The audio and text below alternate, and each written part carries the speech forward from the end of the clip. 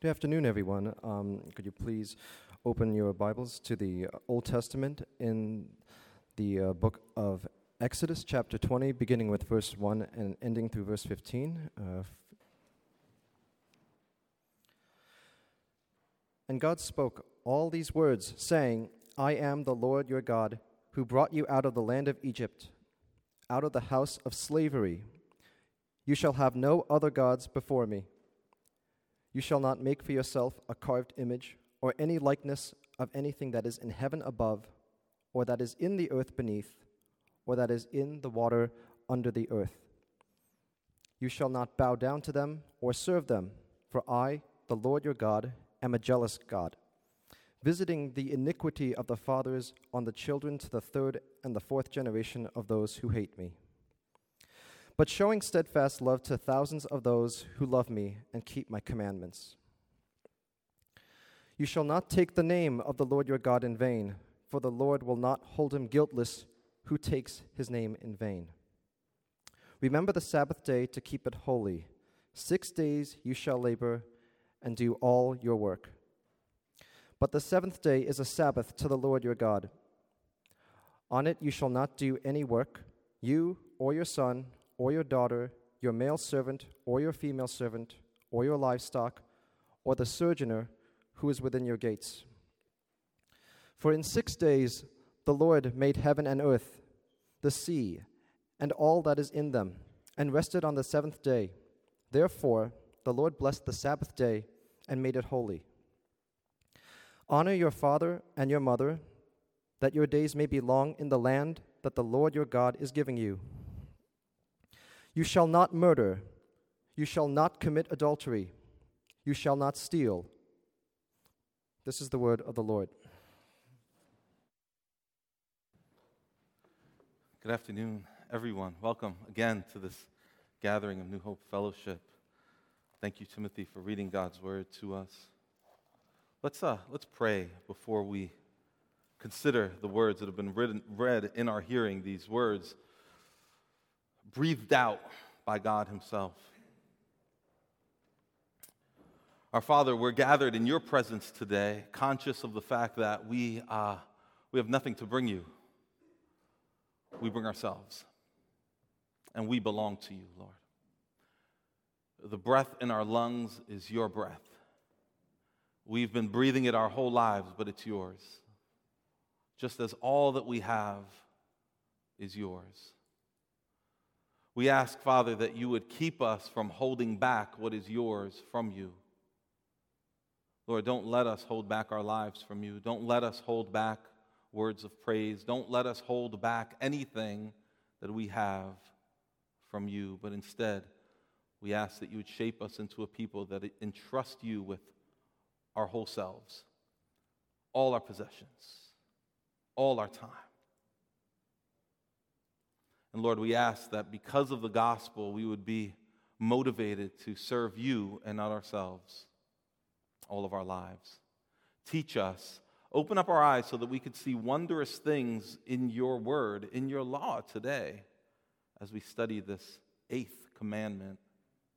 And we ask that in studying it, we would be pushed, directed, driven to the cross of Jesus Christ, where we find our sins forgiven and we find full acceptance with you. In Jesus' name, we ask all of this. Amen. We live in a world where theft happens. And it happens a lot, doesn't it? Theft happens a lot. That's why all of us need to constantly be creating new passwords for all of our accounts and keep track of all those passwords somehow. It's why we have to memorize our PIN numbers, and it's why half the products at Walgreens are locked up behind lock and key these days. It's why many of you perhaps have installed those Ring cameras on your front porch. No matter how nice and quiet your neighborhood might be, you know that theft happens. Theft is a reality. It's expected. We just try to limit our vulnerability to it. We know it's going to happen. But in some cases, theft is not just expected, it's normalized. Some forms of theft are widely accepted. as okay, maybe even by some of us. In fact, some forms of theft might not even feel like stealing to us at all. And that's why this 8th commandment, you shall not steal, applies to all of us. It's why this commandment has implications for all of our lives, all of us, no matter whether or not we think we are thieves. I don't know how many of you have ever watched Doctor Who. It's a British sci-fi program. My kids used to love this series when they were smaller. It's about a mysterious person who travels through time and space in this thing, this blue box. Doctor Who travels through time and space in this thing. It's an English police booth. It's unassuming, it's small, it doesn't look like a time machine, it doesn't look like an intergalactic transportation vessel, but when you open up the door and you look inside, what you find is a vast room. Look at this. This is what it looks like inside. It's called the TARDIS, by the way, this machine is. It's so much bigger and complex on the inside than it looks on the outside. And each of these 10 commandments is like that. It's like that. It's much bigger on the inside and much more complex and much more amazing than it gives the impression of when you just glance at it quickly. You shall not steal. It's just 4 simple words, right? And we can glance at that and say, I got that. Okay, fine. I won't steal. I'll try not to. But when we take the time to open the doors, look inside, what we find is that these words speak to many, many hidden corners of our lives. Remember, God gave these 10 commandments to his people right after he had just liberated them from Egypt, where they had been enslaved for 400 years. Right? So he gives them these 10 commandments, or these 10 words, they're called sometimes, and he gives them to his people to show this nation, this newly freed nation, what it looks like to live as free people. Because when they were in Egypt, their freedom was stolen. Their dignity was stolen. Their labor was stolen. Even their baby boys were stolen from them. Their lives had been scarred by theft. But now they're free.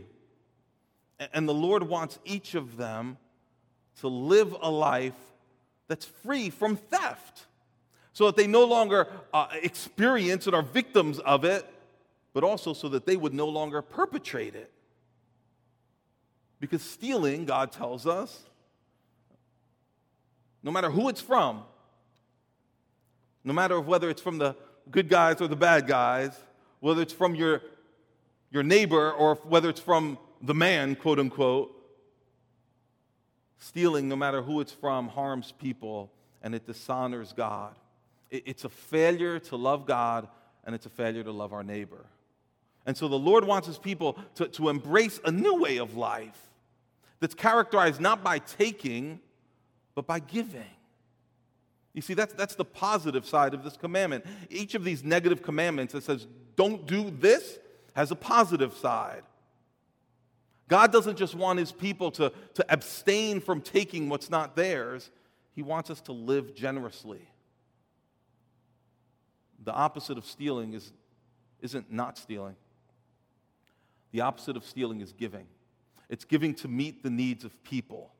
And interestingly, in God's wisdom, when we give to meet the needs of people, we end up protecting them from the temptation to steal, to meet their own needs. We all know what it means to steal, right? I like to start by defining terms sometimes, but I don't need to. We all know what stealing means, right? You take what doesn't belong to you, what's not rightfully yours. It's simple enough, but we need to open up the lid on this commandment, or open up the door on this TARDIS to look inside and see more carefully what theft amounts to. And we're going to do that with 3 questions, all right? 3 questions. How do we steal? Why do we steal? And how do we heal? Or how do we stop stealing, basically? So how do we steal? What does theft look like in the lives of people like us? Lots of ways. We steal in lots of humans, all right? I'm not judging you. I'm not accusing you of being a thief. But humans have found many ways to steal, many stealthy ways, right? Steal and stealth, they're related words, right? We found many stealthy, sneaky ways to take what's not ours. More recently, technology has opened up a whole new world of ways to steal. Technology has made it easier to take someone's identity by taking their personal information, right? Technology has made it easier to plagiarize. That is, steal someone's words or their ideas in order to pass them off as your own. But long before these technological advances, we've always been good at finding creative ways to make other people's things our things. Whether it's nations stealing land through colonization, or it's politicians misappropriating funds through embezzlement, humans have been stealing in big ways and small ways for a long, long time. And the Bible is wise to this. The Bible speaks to it. Both the Old Testament and the New Testament address many of our creative ways for taking what's not rightfully ours. I want to show you, let's look at just a few of these examples, a sampling of some of what the Bible identifies as theft. And by the way, as we look at this list, notice how many of these forms of theft that happen to be mentioned in the Bible, how many of them are perpetrated by individuals, but also by institutions, by companies and corporations. Overcharging is one form of theft that the Bible identifies. In Hosea 12:7, the one who uses manipulation and deceit to overcharge, to charge more than what is fair, or more than what is expected for services or for a product. Hosea says that person oppresses others. So theft through overcharging is actually a way that we oppress one another. Withholding payment from workers is another way that the Bible says people have been stealing for a long time. Leviticus 19:13 says, "You shall not oppress your neighbor or rob him. The wages of a hired worker shall not remain with you all night until the morning." In other words, if you've got money to pay your workers, pay them. If you don't have money to pay your workers, they shouldn't be your workers. And what that passage tells us is that withholding is robbing. And in James, he calls that oppression as well. Another way that we rob is through extortion. In Luke 3:14, Jesus confronts Roman soldiers for the ways that they were extorting. That is, they were using threats and power to get money unjustly from people. So the Roman soldiers would threaten and make false accusations against people in order to get money from them. But Roman soldiers aren't the only ones who extorted in Jesus' day. Tax collectors also extorted, and religious leaders extorted and continue to extort even to this day. In Luke 20 and Mark 12, Jesus accuses some religious leaders, scribes in particular, he says, you're devouring widows' houses. You're approaching people who are the most vulnerable, who have the least, and through threats and guilt and manipulation, you're getting them to donate exorbitant amounts to support you in the name of serving God. Human trafficking is another form of theft that the Bible identifies. Enslavement in the Bible is often referred to as human stealing. Look what Exodus 21:6 says. "Whoever steals a man and sells him, and anyone found in possession of him, shall be put to death." And in 1 Timothy 1, enslavers, again, are called human stealers, man stealers. Pilfering from employers is another form of theft that the Bible identifies. Petty theft, right? Titus 2 instructs servants not to commit petty theft from their masters, right? And this speaks to us as employees to not be taking things, petty things, just stealing from the people we work for, whether it's stealing time or stealing whatever. I heard a joke recently about a guy whose young son got caught stealing classroom equipment from school supplies. And the dad said, "You can't steal school supplies. If you need stuff, just tell me. I can get it from work," he said. I'll get it for you. I'll steal it for you. That's just a sampling of how the Bible calls out some of the ways that we steal from each other. And we could list many, many more ways that are common today, from false advertising to other deceptive sales practices to insurance fraud, which is a big problem. Some of us have read perhaps about COVID-19 relief money fraud that's happened. And there are a lot of smaller ways, too, that are much more respectable, quote unquote, like not reporting all your income to the IRS, not filing your taxes properly. How about this? How about cheating on school projects and exams? Cheating on school projects and exams. Aren't you taking a score, taking a result that you're not entitled to by deception? Or illegally downloading that copyrighted material? Aren't you taking for free something that you were supposed to pay for? Or how about misusing that company expense account? Or even spending hours scrolling through your social media feed when you're getting paid to work. And I know that this is just kind of a list, it's a random list of some of the ways that we steal, that humans steal, but I'm listing it just to show the magnitude, the far-reaching applications of this, the sheer magnitude of the ways that we can find to make other people's things our things. And you can perhaps think of more. And my goal here is not to be petty,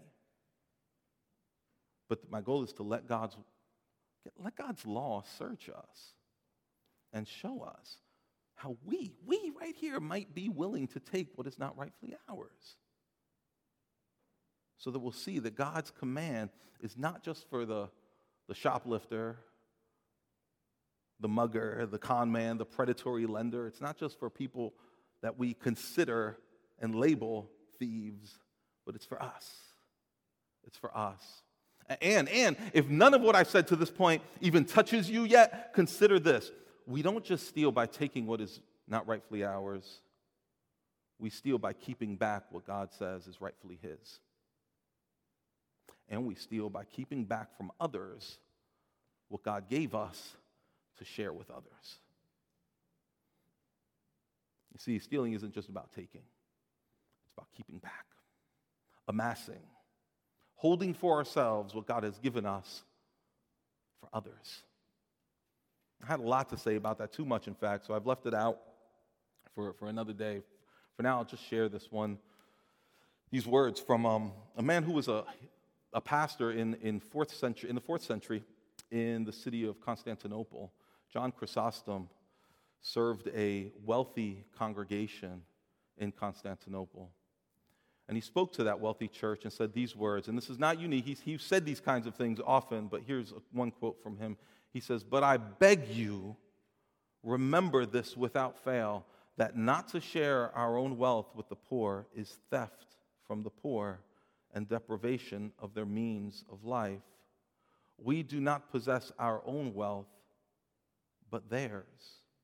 You see what he's saying? To not give when we can is to steal from those who need. And the logic works this way. If it's all God's, everything I have is God's, but He has given it to me more than I need, then He intends me to give that to someone else. And if I fail to do that, then I'm actually robbing that person. And if I hold on to that, I'm actually holding on to that person's possessions. It's like if you're a little kid and your dad says, here's some money, go split this between you and your siblings. And you say, "Got it, Dad," and you keep it to yourself. You hide it under your mattress. Or your employer gives you a check and says, please hand this over to our client. And you say, "Got it." And you use it to buy a new entertainment system. You're using the employer's money or your dad's money, based on whichever metaphor you choose, but you're also using the money that was meant for this other person, whether it's the client or your siblings. The church fathers, it's interesting. You look back at these 5th century, 6th century church fathers like Chrysostom, they were so consistent on this. They were so clear on this. They all say the same thing. It's interesting. I'm looking I found so many statements like this one by various different church fathers, and yet it seems we perhaps have lost this concept along the way. Our possessions are God's, and He gives them to us, yes, to supply our needs and for us to enjoy them, but also to meet the needs of others. We are, in fact, in God's perfect economy, if we have more than we need, we are His way of providing others' needs. We are the answers to the prayers of people who need and are asking God to provide. In any case, we can steal in so many ways. So we got to go to the next question. Why do we steal? Why? So many reasons, right? So many reasons to steal. We can steal because of greed on the one hand, or we can steal because of fear. We're afraid. We're afraid that our needs are not going to be met.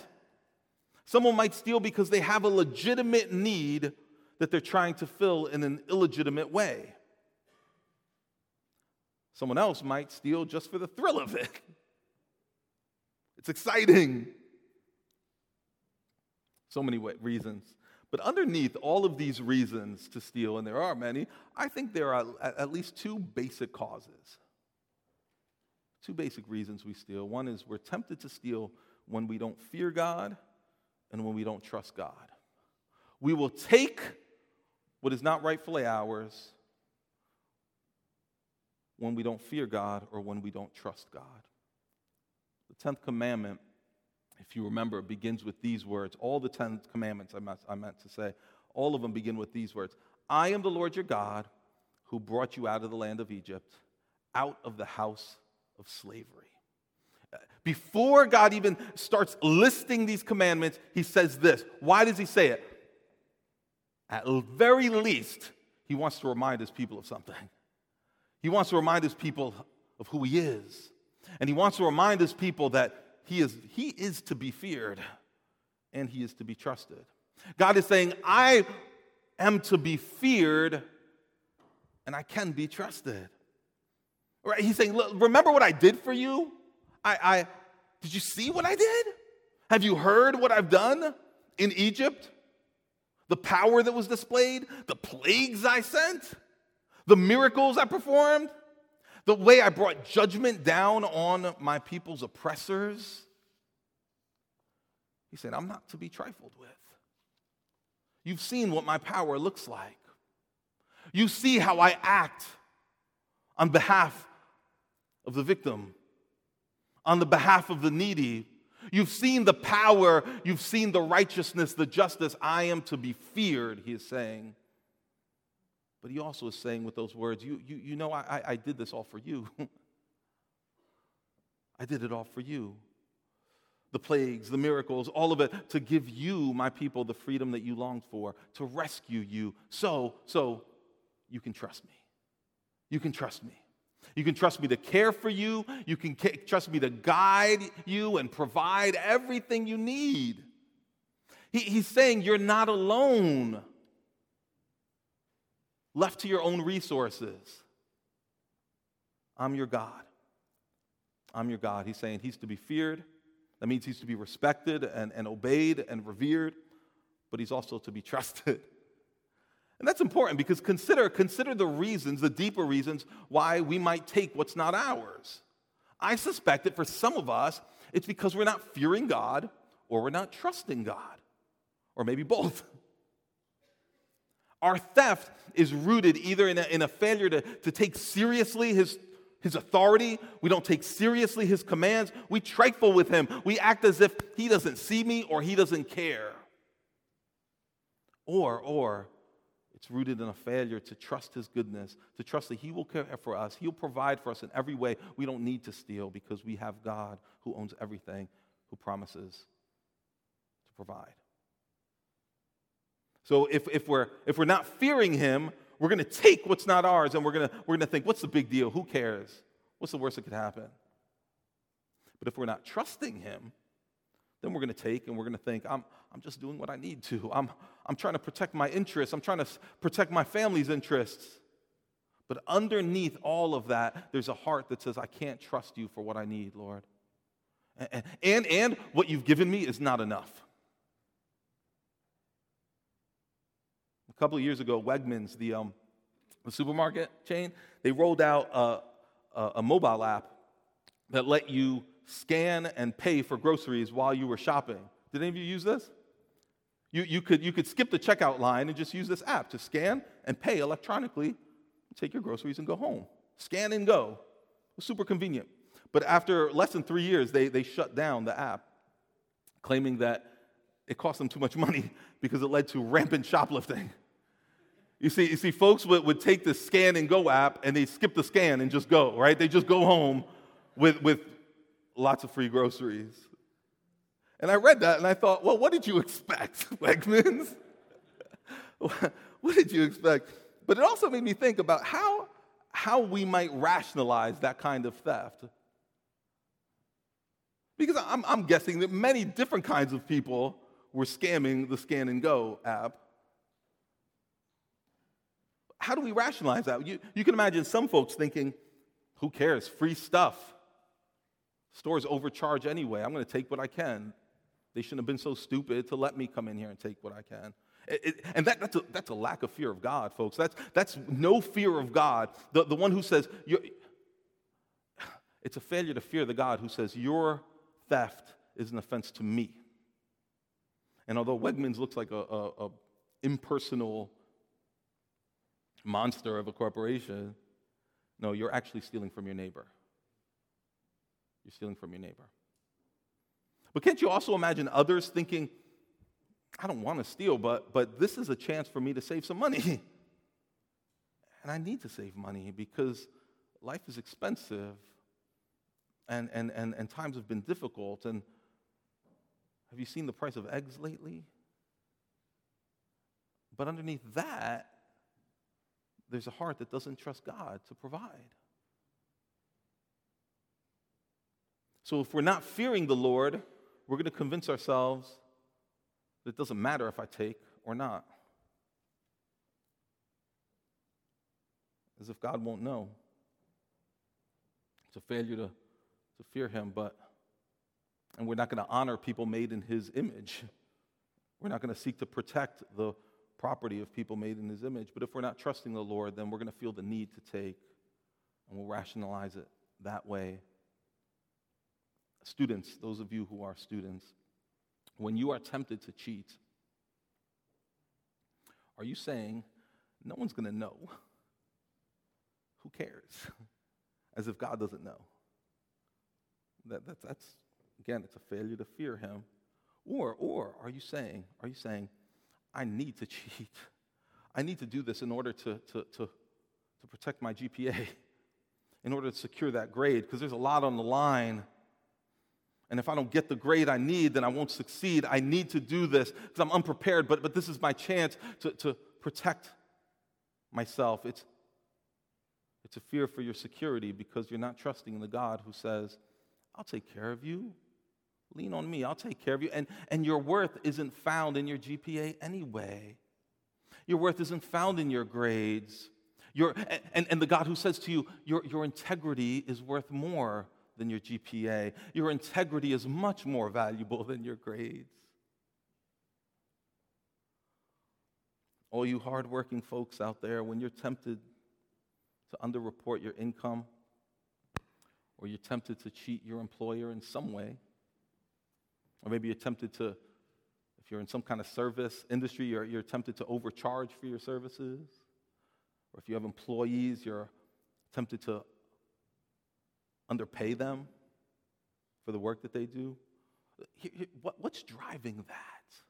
What's driving that? Or even if you're tempted to keep back from others what you should give, whether it's to keep back from the Lord or to keep back from your neighbors, what's driving that? I think this is a question worth asking. Is it a failure to fear the Lord in that moment? A failure to honor him enough to honor those made in his image? Or is it a failure to trust him as Father? To trust him as a Father who's promised to give you everything you need so that you don't have to take. You don't have to withhold from others in order to protect your security. Your security is in him. What is it for you? Maybe it's both. You see why the Lord takes stealing so seriously. It's not only do we dishonor him and hurt others, we also damage ourselves. Because this kind of habit of taking what's not ours or keeping back what we should give, it prevents us from going to fear him and trust him the way that he wants us to. It keeps us from fearing him and trusting him the way that we need to. And so he calls us to a better way. He says, I've got a much better way for you to live, my people. So that's the last thing we have to look at. How do we heal? How do we heal, or how do we stop stealing? In Ephesians 4:28, we read these words from the Apostle Paul. He says, "Let the thief no longer steal, but rather let him labor, doing honest work with his hands, so that he may have something to share with anyone in need." These instructions are pretty clear, aren't they? Number one, stop stealing. Number two, work honestly.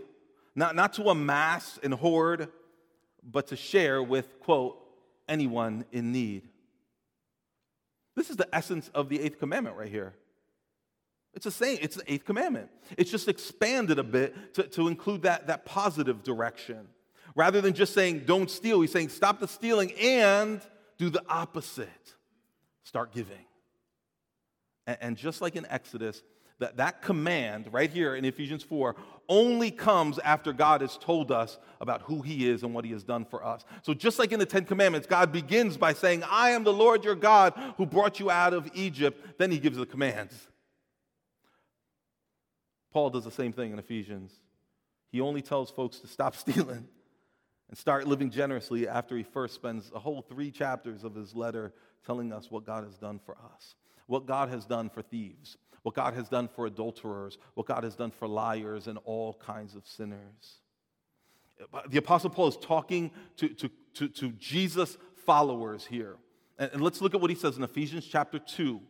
This is before he starts telling you how to live, before he says stop stealing and start living generously. He first says this, and you, followers of Christ, you were dead in the trespasses and sins.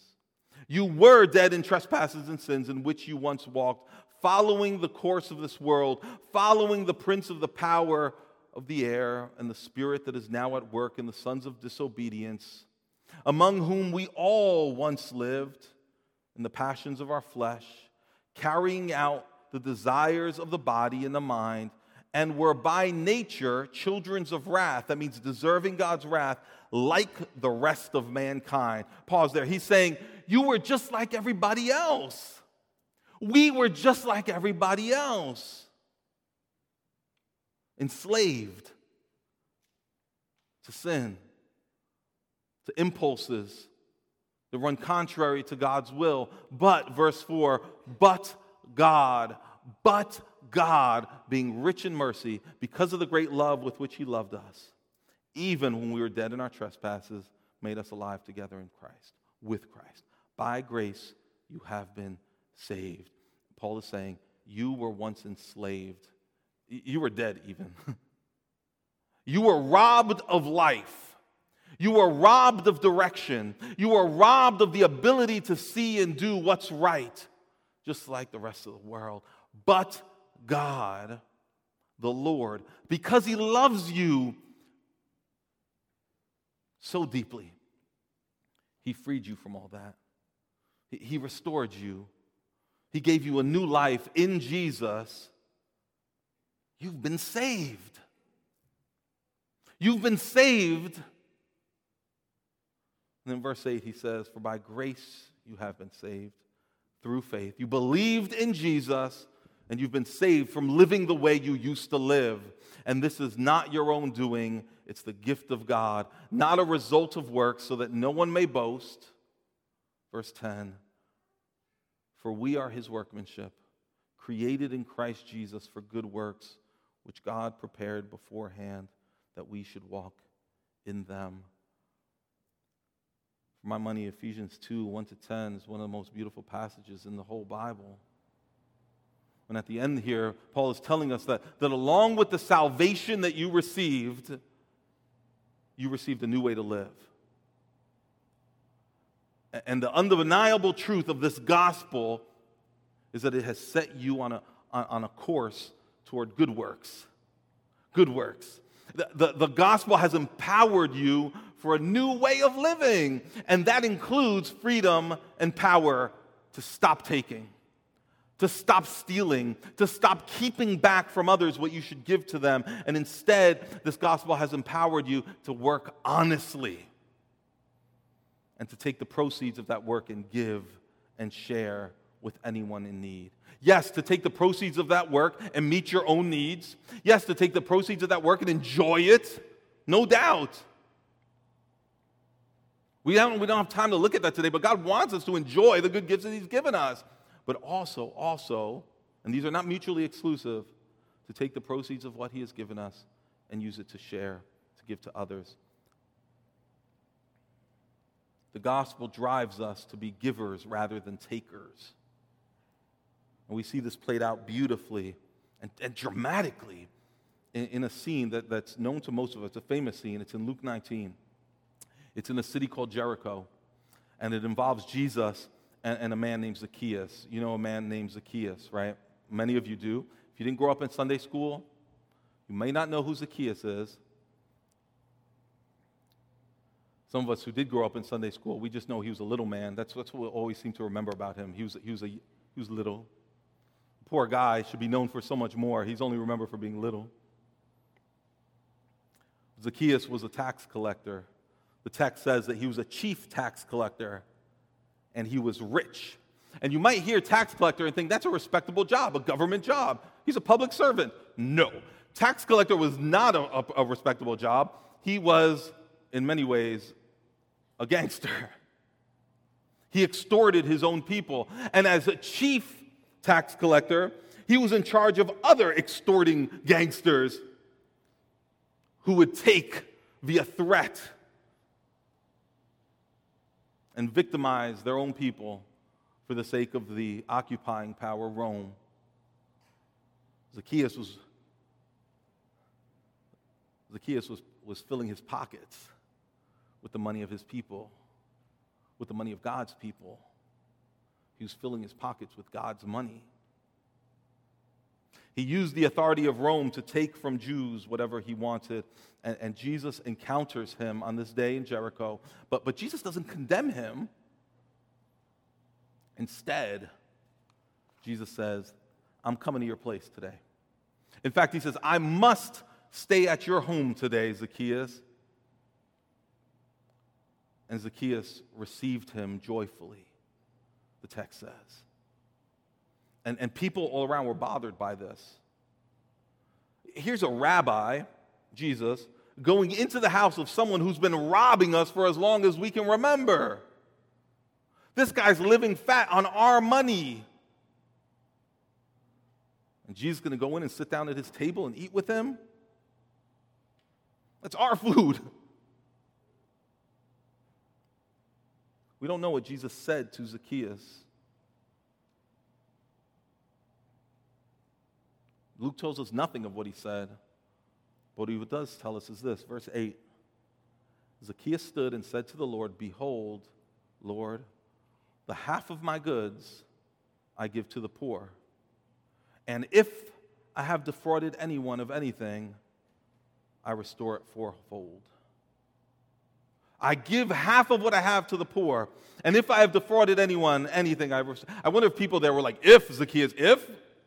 Really? Oh, we can tell you about the ways you've defrauded us. And we're going to hold you to that commitment.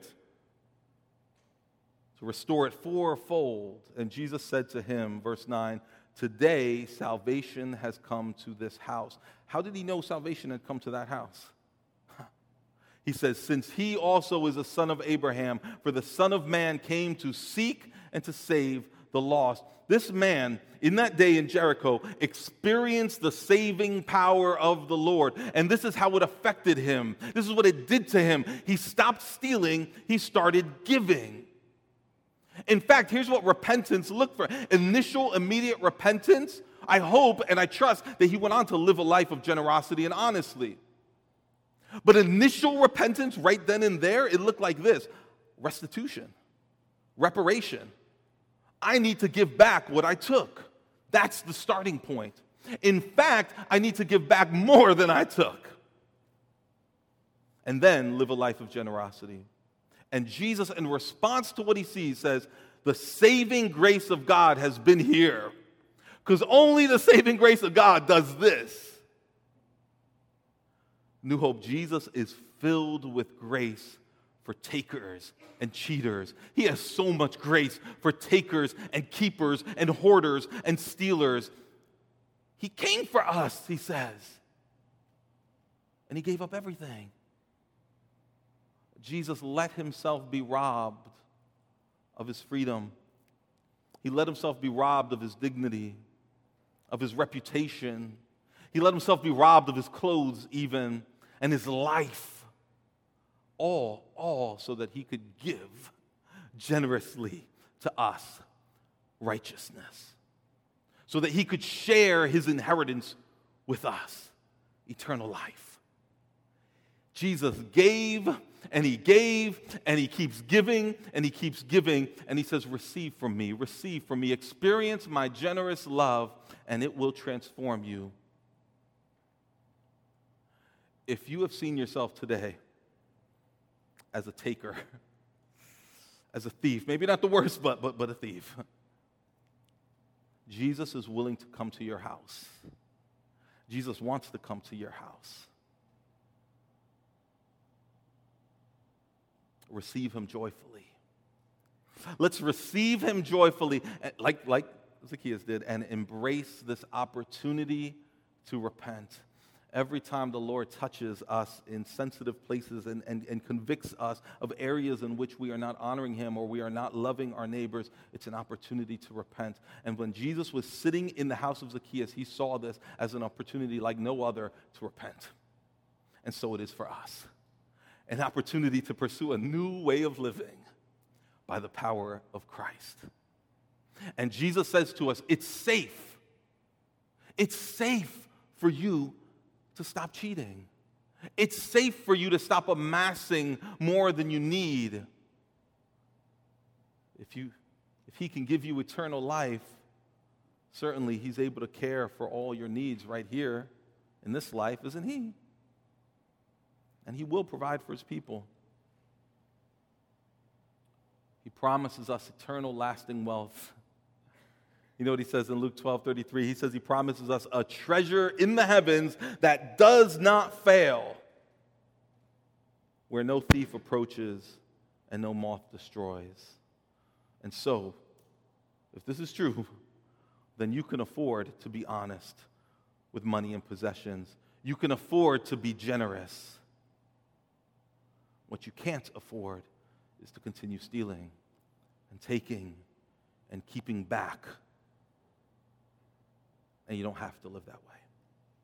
We do not have to live that way. The beautiful reality is that when we take the risk of trusting God, like trusting him enough to say, okay, I'm gonna seek to live a theft-free life in all its forms, as we start to share generously, even till it hurts, the beauty is we start to experience more and more of God's fatherly presence and his care. We start to see just how faithful he is. In the 8th commandment, he's inviting us into that. So let's pray. Lord Jesus, thank you for being robbed for us. Give us the grace to live as your people. Give us the grace to live as your people in a world that's marked by taking and cheating and scamming and just amassing more and more wealth. Let us live like people who've been provided for abundantly and have been free to give and to share. Make us a people who are attentive to the needs of others and generous to meet those needs. And Lord, if some of us have lost our way, if some of us have grown greedy and anxious and dishonest with what you've given us, remind us, Lord, that you came to seek and save the lost. Save us. We ask in your name.